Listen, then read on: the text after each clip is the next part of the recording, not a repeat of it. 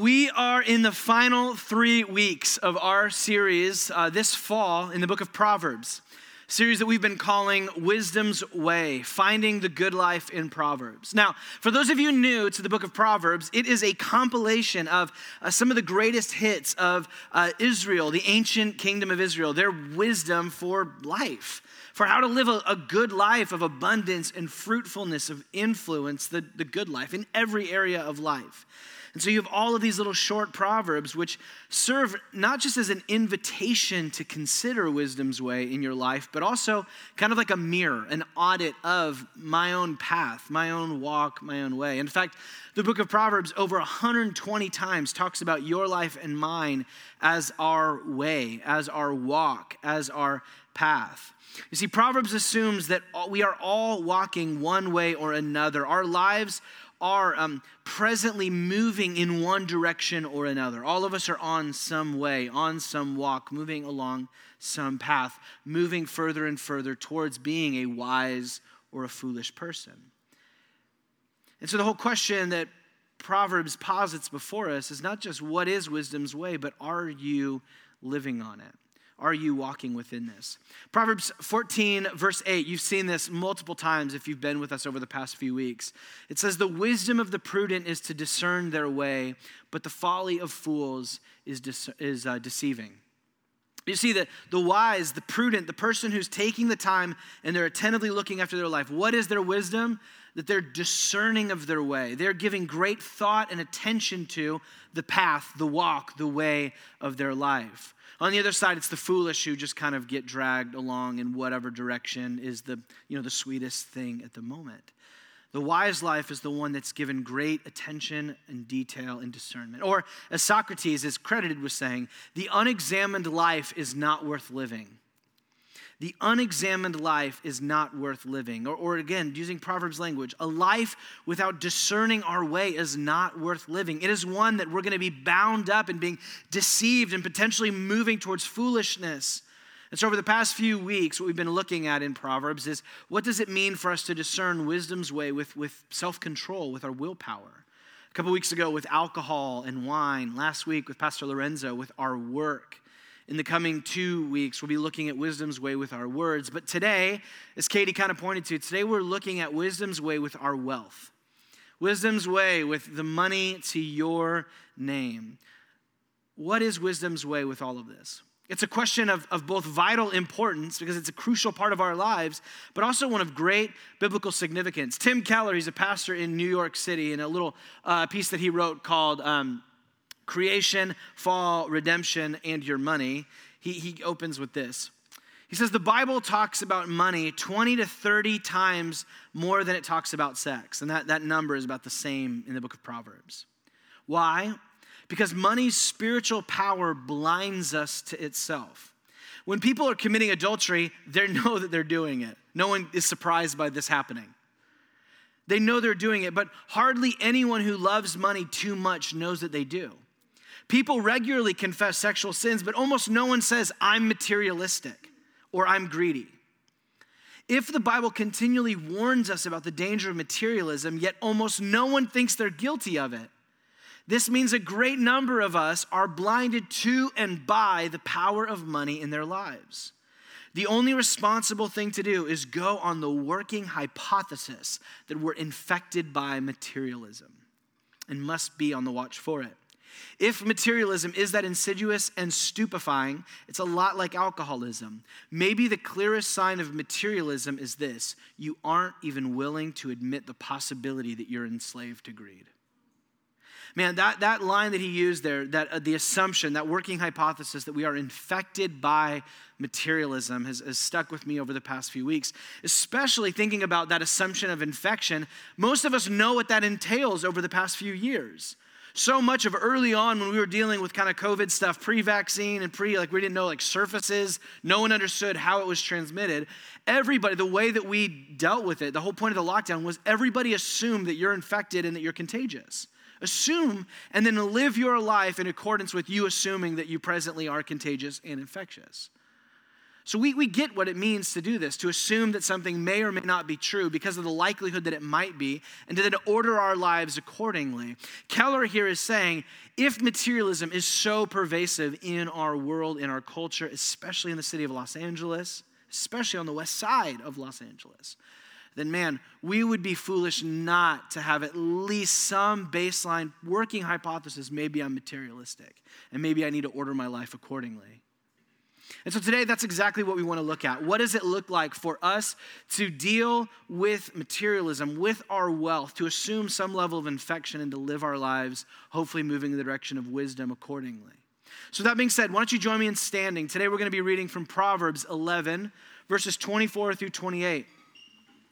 We regularly stand at Collective when we read from the scriptures, and this is simply like raising our hands in worship or bowing in prayer, a way of bringing our bodies into the act of what we're doing, that what we're reading here is something special. As Christians, we believe that the scriptures are speaking to us. This is God's word to us in some way.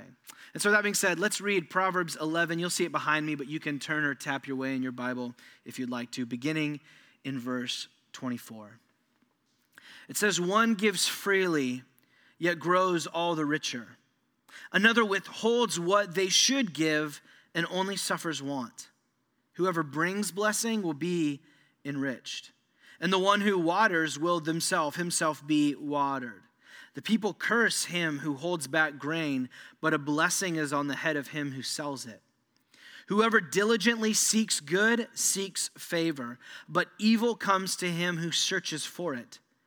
Whoever trusts in his riches will fall, but the righteous will flourish like a green leaf." Let's pray.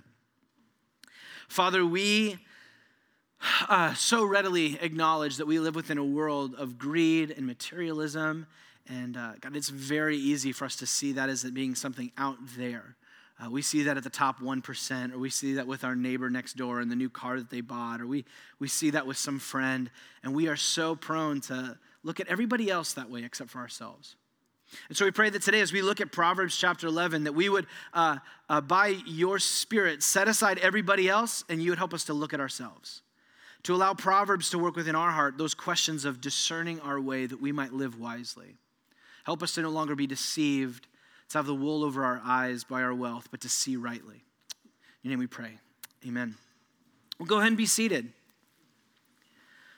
Well, Proverbs 11, to those of us looking to be wise and to discern our way, kind of one big point for the sermon today that's going to bring everything together. You'll see it behind me here. Your wealth gives away your way. Your wealth gives away your way. If you are looking to discern the way of your life, am I living in the direction of wisdom or foolishness? Looking at your wealth will give away, it will reveal, it will show, it will discern the actual way of your life. More than your words, more than you raising your hands in worship, more than what you say or even you think about yourself, the on-the-ground reality is your wealth, more readily than just about any other part of your life, will show you your way. It will show you the sort of life that you're building. And so today we're being invited to discern by looking at our way with wealth, and we're also being invited to hear wisdom's way that we might align ourselves, for those of us that feel that calling, to do that. And so to kind of break this down into three little sections that we'll look at today to play around with this idea that your wealth gives away your way. In verses 24 through 25, we see that what you do with your wealth gives away your way. What you do with your wealth gives away your way. In the middle, verses 26 and 27, it shows us that how you earn your wealth gives away your way. So we're not just concerned with charity and giving away the money that you have, but wisdom's way is concerned with how is it coming to you in the first place. And then finally, we'll end in verse 28, because your way with wealth gives away your trust. And we're going to see that that brings it all together. But your wealth gives away your way. Today, we're going to pick up where we left off last week. Pastor Lorenzo was teaching on wisdom's way with work. And so we're going to jump into the middle, verses 26 and 27 is kind of a little, carryover from last week. And then we'll move back to the beginning, and then we'll close out. So let's jump back to the middle there in verses 26 and 27. Where once again, you'll see behind me, it says, "The people curse the one who holds back their grain, but a blessing is on the head of the one who sells it." Now, this verse is contrasting two different kinds of people. The first are those who sell their goods as a service to the community. The blessing is on the person who sells their grain. But it contrasts that with the person who is serving themselves. They hold back their grain. Specifically, they're manipulating the supply, like the basis of economics, supply and demand. They withhold the grain that they have specifically so that the price in their little town would go up, and then they can sell it and make a greater profit for themselves when the demand is that much higher. You see, there's the contrast that what we have here is between the person who is selling, they're working within their economic, givings and all that they're doing as a service to the community, and the other person as a service to themselves. This gets teased out in three other Proverbs, three examples you'll see behind me. In Proverbs 20:23, it says, unequal weights are an abomination to the Lord, and false scales are not good. The idea being back in the day, the marketplace would have, we still have these in the produce section, right? You load up your apples or whatever, and you throw them in the scale, and it weighs it for you. A modern version of this would be them, showing that you have far less apples or something like that, and then you get up to the market to pay for it and actually cost that much more. Or actually, reverse that. It would show you getting, your apples weigh far more than they actually do, and so you have to pay more for these apples when you get up there. The whole point is this was a common practice of wicked economic practice back in the ancient world where you would manipulate the scales to show less or more so that you could get a better deal within your economic dealings. So the idea here in verse 20 and 23 is someone who their economic dealings, how they get their wealth is through cheating, it's through lying, it's through deception and the manipulation of the truth and manipulation of others. And Proverbs says that's the way of wickedness. In 22 verse 16, it tells us whoever oppresses the poor to increase their wealth or gives to the rich to increase their wealth, is what's assumed, will only come to poverty. On both sides, a way of income where I am looking out for the best deal for myself, especially and even when it comes to the oppression of the poor, or I'm looking for great income through the bribery of the rich. Proverbs says that is a fast track into foolishness and even it all falling apart on you. And then in verse 26 and 27 of chapter 22 says, if you have nothing to pay, why should your bed be taken from under you? Dealing with the enslavement of debt, which in this form is not so much you selfishly oppressing or deceiving others, but you oppressing yourself as your own selfishness and desires leads you to purchase that which you do not have the money for. Now, there are certain, Christian subgroups. Some of you might have heard of like Dave Ramsey. He's this guy who's like, debt is dumb. And he's like borderline, like he has debt next to like killing people, like in like how big of a sin this is.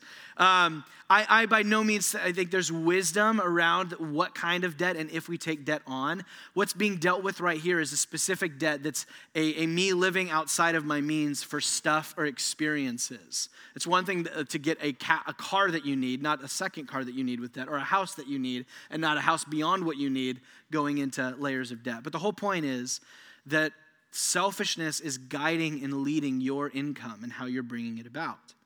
And so for those of us that are looking to discern our way with wisdom, the question is my income the result of deception? Think about your work, your line of work and what you do. This is right here, right now, you, not Bezos or anybody else. You. Is my line of work one that comes where my income at some level is based upon a deception? Of me having a pricing or my company doing a pricing beyond what is reasonable? Of us utilizing labor practices which are deceitful in bringing those about. Or for those of you in advertising, the incredible work of advertising, the question is, at what level does my advertising move behind offering goods and services in an attractive way to deception, where I'm offering people something that this product cannot give? Similarly, thinking through our way, does my income come as a result of oppression? So we can think about working conditions of those that you're dealing with the product, being developed. Who's making the products that we are selling and we're dealing with? Are we doing this in a way that is actually genuinely leading to oppression as the basis? Are we oppressing the poor so we can get rich? I mean, this is even beyond just the working conditions of people. This has been the big thing in the news lately, has been with the Facebook papers, right? Is you have Facebook who actively knows what its product does to young women and continues to not just have it available, but to market it and figure out how do we utilize this target demographic even more. You see, this is more than simply just that. But then to continue does my line of work, is my income predicated on some form of bribery or some form of debt? So these are the questions that Proverbs is inviting us into. To ask the question when we come into work or when I get my paycheck, who is benefiting? I would encourage you, take this question with you to your work, your economic dealings in the week ahead. Who is benefiting here?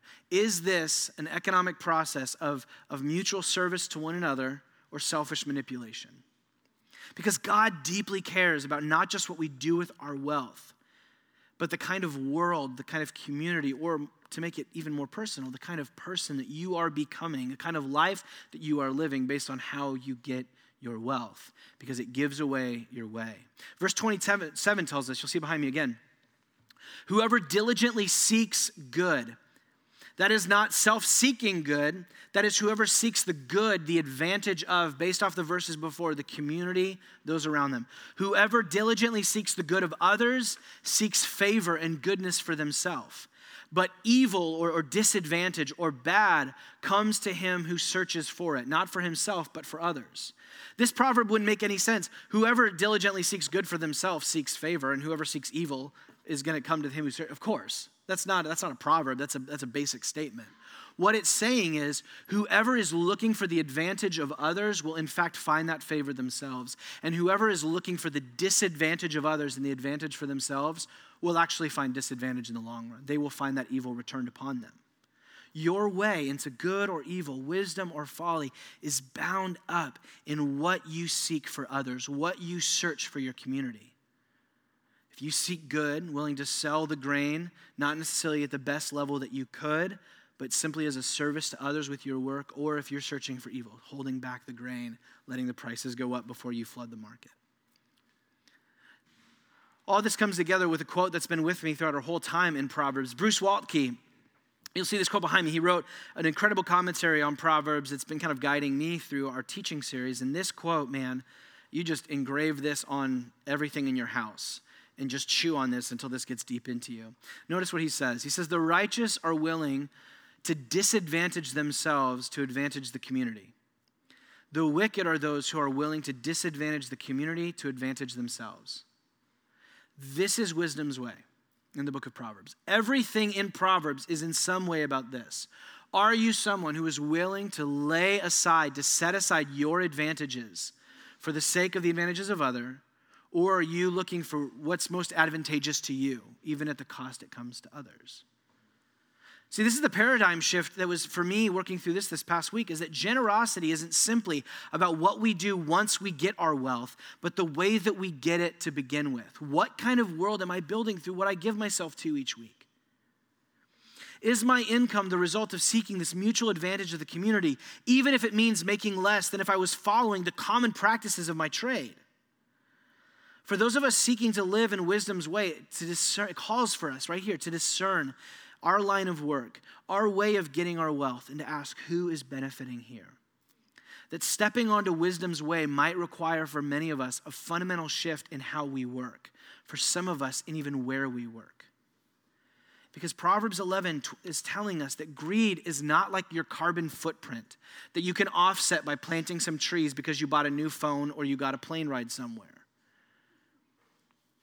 Greed, when it is entered into the world, cannot be undone. It cannot be offset by you being generous on the backside of utilizing greedy modes of getting the money to begin with. The question is, what kind of world are we building? We can't foster a community, a life, a world of goodness through unjust economic practices, even if we're generous after the fact. And so this vision of wisdom's way with wealth is that generosity extends to not just what we do with our wealth, but how we get it to begin with. But it does absolutely include what we do once we have it.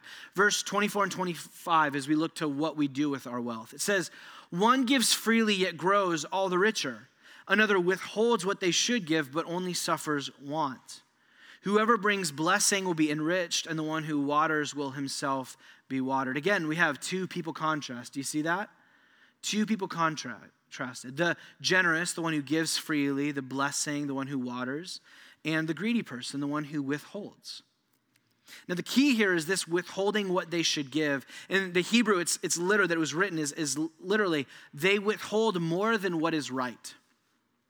Now, another paradigm shift here is that Proverbs is saying, by saying more than what is right, there is, it seems, a right amount of withholding for your own saving and spending and what you need. Now, there are totally times where Jesus, in the scriptures will call people to sell all that they have, but the baseline Proverbs has is there seems to be some amount that's right withholding for self-spending and self-saving. But the problem is what they're doing is they are neglecting to give. They're withholding more than what is right.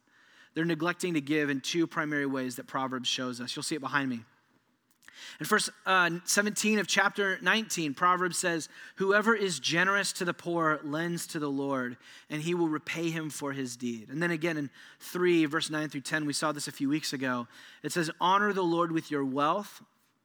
And this is dealing specifically with the church's tithe, them bringing their offering, their money, about 10% of their income, to support the work of the temple, to support the work of the priesthood, not just in orchestrating the teaching and kind of church stuff, but also it would overflow into caring for the poor as well. And it says, "Then your barns will be filled with plenty, your vats will be bursting with wine." You see, Proverbs is setting before us, the wise see their wealth as being for more than just spending and saving, but specifically as a tool for serving the poor and serving God's honor through, as it was the temple, for us now, the church. And so when we're giving, going back to Waltke's quote, when we give, we are financially disadvantaging ourselves for the sake of the advantage of others, whether that is the advantage of the poor around us, or that's the advantage of the church community, or the mission and the honor in the name of Jesus. We disadvantage, we have less for ourselves so that there's more for others in our community. And so just personally for me, this is where Ryan's been sitting this week and I've been really chewing on with Waltke's quote before us. Am I giving to the point of it being a disadvantage in my life?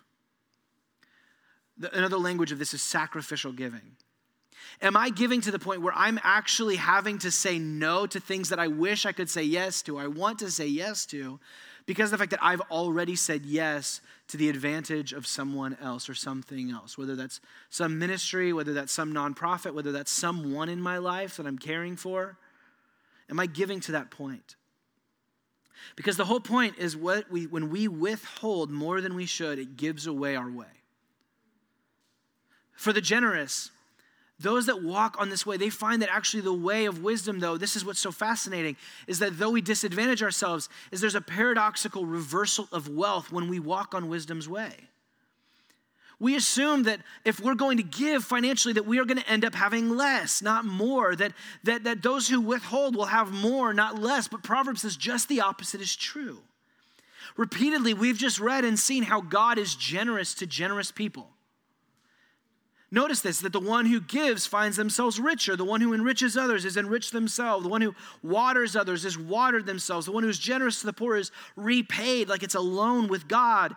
And the one who gives honors the Lord with their wealth. They have their barns filled, their vats bursting with wine. Now, there's a grave misreading of this, that God can be manipulated into giving us prosperity based on how much we give. And that is not the biblical vision. It's not prosperity, but partnership. God sees when people us little humans are out here in our lives and we choose to disadvantage ourselves for the sake of others, God goes, that's what I'm looking for in humans. That's what it means to be the image of God, to be an image like me. We're going to come back to this in a moment, how this is the portrait of who God is, the one who disadvantages himself for the sake of others. But when God sees humans doing that, he pours out blessing, not for the sake that they can get a boat or another car. Or the whole point of God's blessing is they've proven themselves to be a generous people. And so he goes, man, they've been faithful with a little. I'm going to continue to bless them, knowing that they're now a conduit of my service and my work out within their community. So the whole point for those of us that we get this coming in is not, I've been blessed that now because I tithe, I can sit on my butt and I get all the stuff that I want. The whole point is when God blesses the generous is he's blessing them because they can be more generous now than they were before. This is actually what leads many Christians throughout history to live with fixed income living, like your retired grandparents. Is they look over and they go, man, this is the amount of money that we need to live at a baseline level with all of our deep needs covered, our needs covered, right?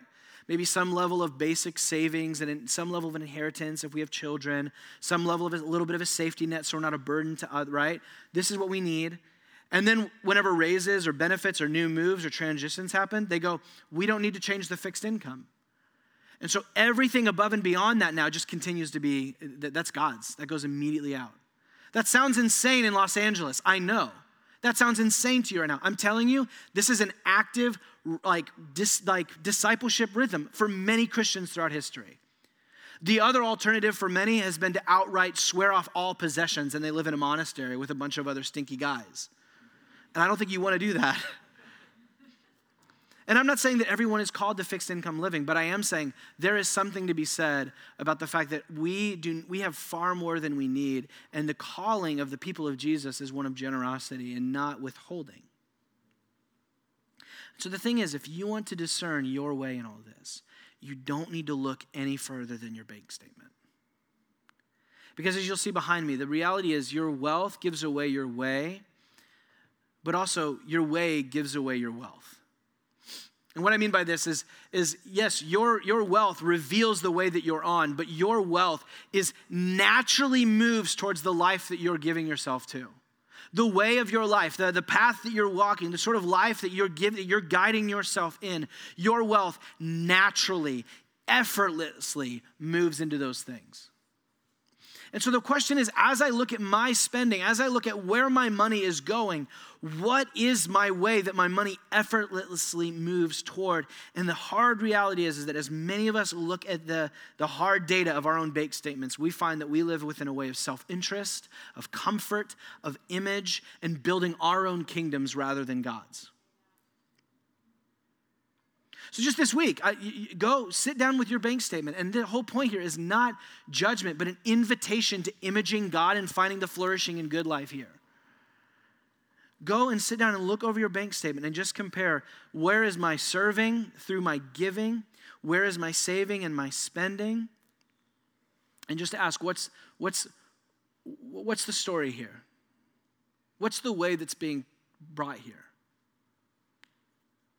I know for me, it's like Ryan, the way of like Blue Bottle and like that is like just coffee.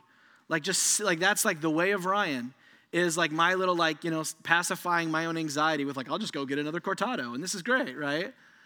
Like I can stave off the impending doom of all of my life with just a little bit of espresso, right? We all have these little silly things that when we sit down and look at our bank statement over the course of the year, you're like, I spent how much money on that?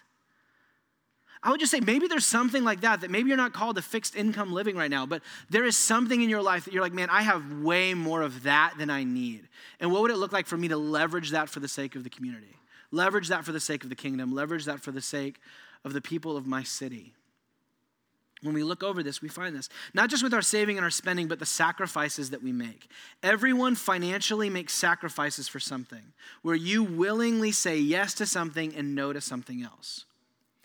And here's the shtick, man. Here's the thing. I just setting this before you, is so regularly we allow the sacrifices that we make to be about our way of comfort, of image, of building our own kingdoms in the form of our little houses, rather than the guiding indicative meaning being my mission and this church community that I'm called to. You make sacrifices. Every decision that you make is some form of a yes and no. And Proverbs, I would say, is inviting you to discern what's guiding that decision. And so this isn't anti you getting a house or you whatever, but the whole point is, here's the thing. I had a conversation with this last night. I get the West Side is expensive to live on. The whole point, though, is it's not impossible to live on. But it calls for a specific sort of sacrifice that means I'm going to be able to sit in my bedroom window and look into my neighbor's kitchen at 11 o'clock at night when he's eating cereal in his underwear. And this is the most, I barely can afford to be here. But the whole reality is that being in that house has provided me with far more conversations that I'm able to have about the gospel and about the work of Jesus than if I lived. We just recently moved. We were in one part of the West Side that was incredible, but everybody disappeared into their garages. I've had more conversations since we made this move to man, it's more expensive, it's not comfortable, and I don't have a yard anymore. But I have had more gospel conversations with my neighbors than I have in a week, we just moved, than I have in 6 months. It's a sad, my kids don't have a backyard anymore. They need that. My kids eat dirt. That's their sustenance.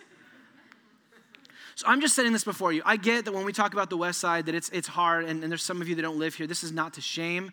All I'm saying is, man, we're all sacrificing for something, and this is one way that I've been thinking about this week. Okay, and here's another thing. The American church is not wholly to blame because American pastors, as leaders of American churches, have not been doing a great job at this. There has been a trajectory specifically within American churches, specifically big American churches, specifically in Los Angeles, big American churches, where we have moved over the course of a couple of generations. Let's compare, okay? A couple of generations ago, pastors lived in these things called parsonages. Does anybody know what these are? Parsonages were houses that were built on the church's property where they did not own a home. Their equity was kingdom equity. Their living and their focus, their material possessions were simplified, and they lived literally on the church property. The whole point was the pastors didn't have material possessions. So when they were preaching about giving, everybody knew this wasn't about this guy getting something else. When this guy was showing up and leading, the whole point was leading the community in a way of saying no to our possessions as much as possible to the simplicity of being able to be a people of mission and generosity. And the pastor led the way in that. It's a few generations ago, a couple decades. And now the majority is pastors, you know them. There are Instagram accounts dedicated to this kind of stuff. Pastors that own planes, pastors that wear shoes that are far exorbitantly more than they should. And the whole point is sweatpants. I saw one yesterday. We were out at breakfast, and I saw one yesterday in $300 sweatpants. And I'm just like, I don't know. How are we both pastors? Like, how is this the thing that we're both calling? That I'm about to preach this, and here's a church down the street that this is exactly... going back to Tim Keller's quote at the beginning, if you don't see that the American church is infected with materialism, that these are our pastors, sorry, but this is what Ryan's been dealing with all week. Because here's the thing, the sad reality is we see in our churches and our pastors is that at the end of the day, we only suffer want when we get led by this sort of materialism. Not enough for the shoes, it's got to be the car. It's not enough for the car, it's got to be the cars. It's not enough for me to have the house and the car and the thing. It's like, I need a boat down in the marina now. Or, let's not even go that far. It's just, I need the latest iPhone. Or it's like, I just need a couple more clothes in my closet. I need a couple more extra things. It is all before us and saturating us, and we only suffer want. Because what's happening now is we've cut ourselves off from the good life of partnering with God, and so we're going to look for that in some other way. And so we will take these mockeries of deep kingdom living for trinkets. And so you find this. We only suffer want because our wealth gives away our way. And for most of us, as you look at us, our way, as much as we may proclaim the way of Jesus, is far more self-centered. Scott Sauls breaks this down for us, specifically dealing with us giving a starting point of 10%. You'll see it behind me.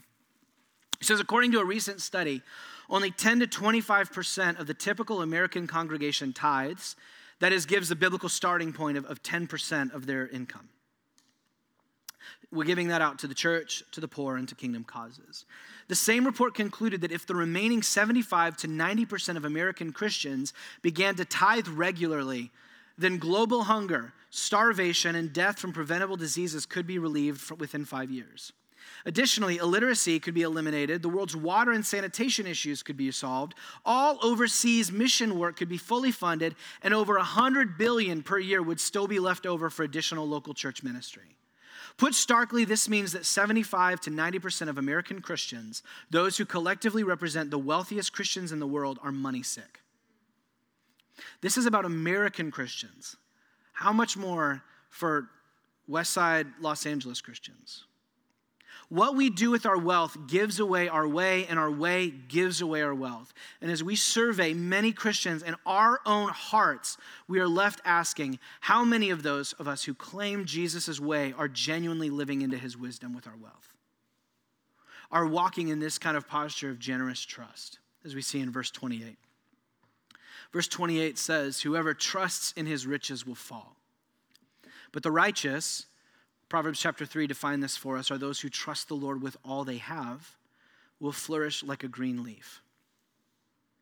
You see, the way of either falling like dead leaves on the street or flourishing like the tree of life is all rooted not just in your generosity, not just in what you do for a living. It's rooted in trust. It's rooted in your trust. And this is where we find kind of the two ways when it comes to our wealth, because it all revolves around trust.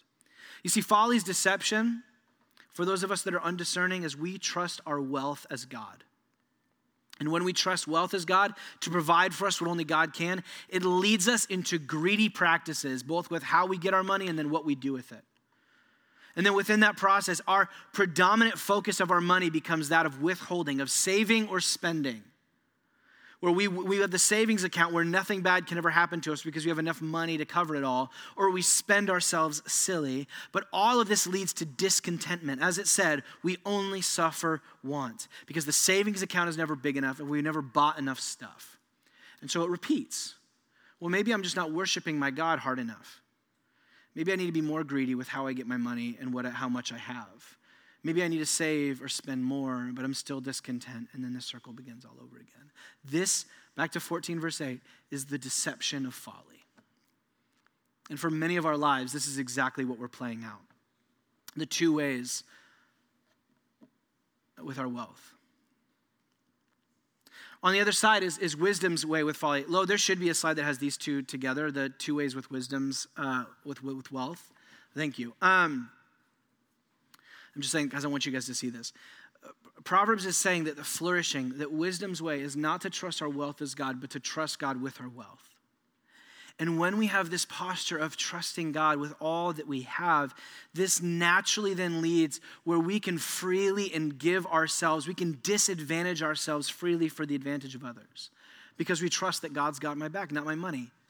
This wealth, this thing that I think controls everything and is my ticket to everything that I need, is so paltry compared to the power of God. And so I will gladly disadvantage myself with these silly things for the sake of the advantage of others. With that generosity of how we get it and what we do with it, it leads a posture not just of saving and spending, but this overflow of serving the poor, of tithing, giving our money to the work of the kingdom. But more than just serving, also living a life with simplicity and contentment. And then just like with folly's way of wisdom, we repeat. As we find ourselves in a posture of contentment, we then are able to trust God with even more of our wealth, which then leads to us being even more generous, which leads to us serving even more people, which then again leads to us walking even more within simplicity, of narrowing down even more, what is it truly that I need to live? No, we've seen generosity and serving already, but I've kind of added this simplicity and contentment here because this gets highlighted in Proverbs chapter 30, the prayer of Agur. Proverbs 30, verses 7 through 9 says, 2 things I ask of you. There's a prayer. Deny them not from me before I die. Remove far from me falsehood and lying, and give me neither poverty nor riches. Feed me with the food that's needful for me, lest I be full and I deny you and say, who is the Lord? Or lest I be poor and I steal and I profane the name of my God. Genuinely, how many of us trust God enough to pray this kind of a prayer, like Agur here?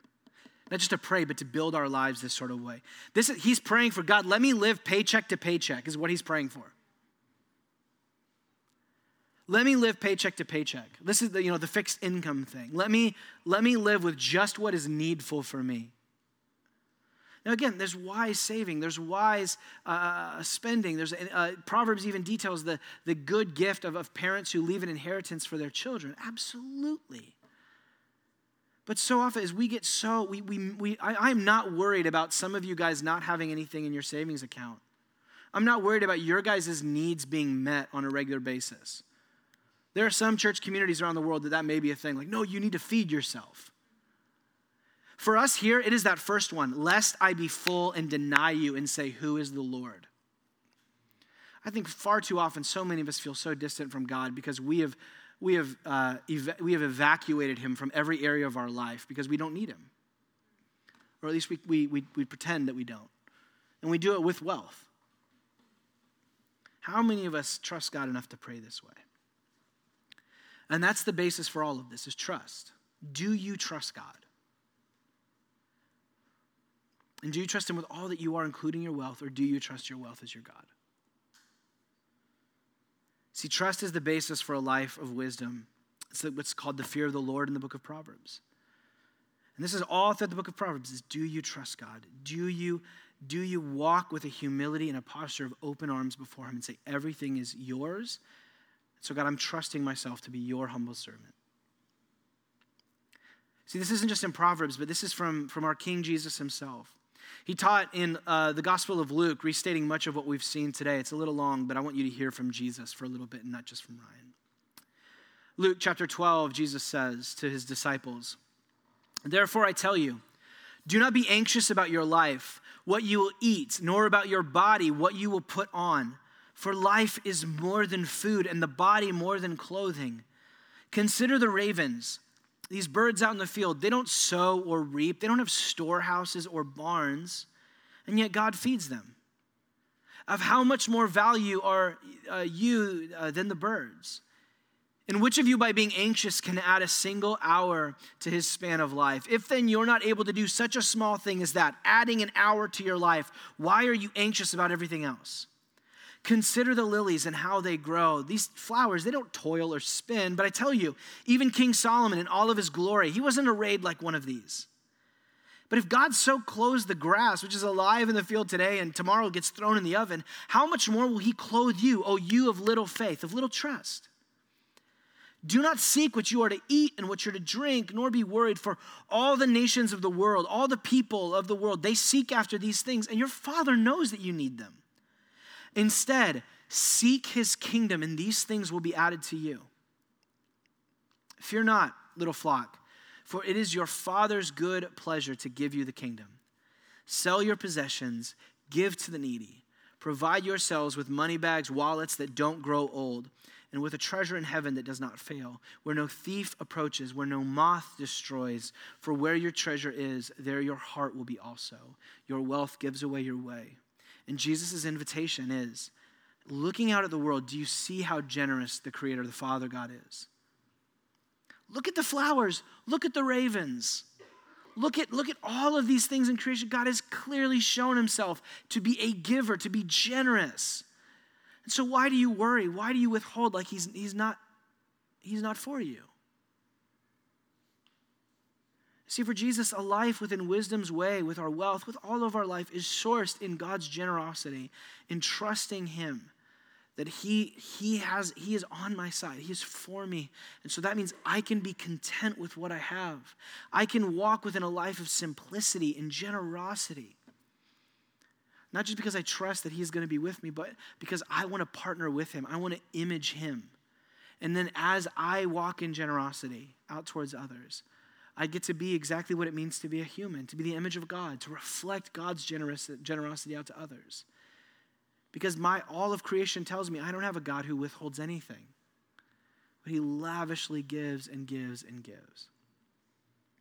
And so for those of us that still doubt, though, that we can trust God with our wealth or with any area of our life, we struggle to believe that Jesus' words that the Father delights to give us the kingdom.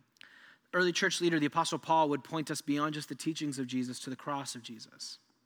In a letter to the church in Corinth where he's actually asking for them to step up their giving, in 2 Corinthians 8 verse 9, he says, "For you know the grace of our Lord Jesus Christ, that though he was rich, yet for your sake he became poor, so that by his poverty you might become rich."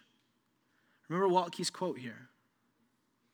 The righteous are those who disadvantage themselves for the advantage of their community.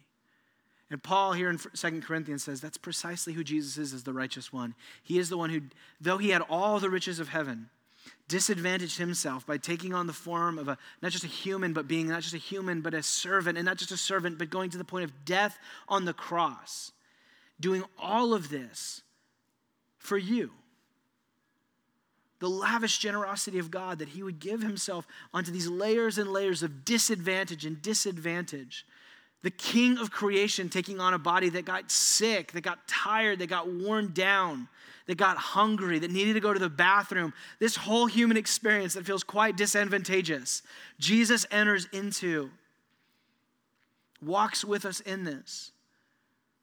And through his cross and his resurrection has given us all the advantages, all the riches of heaven now.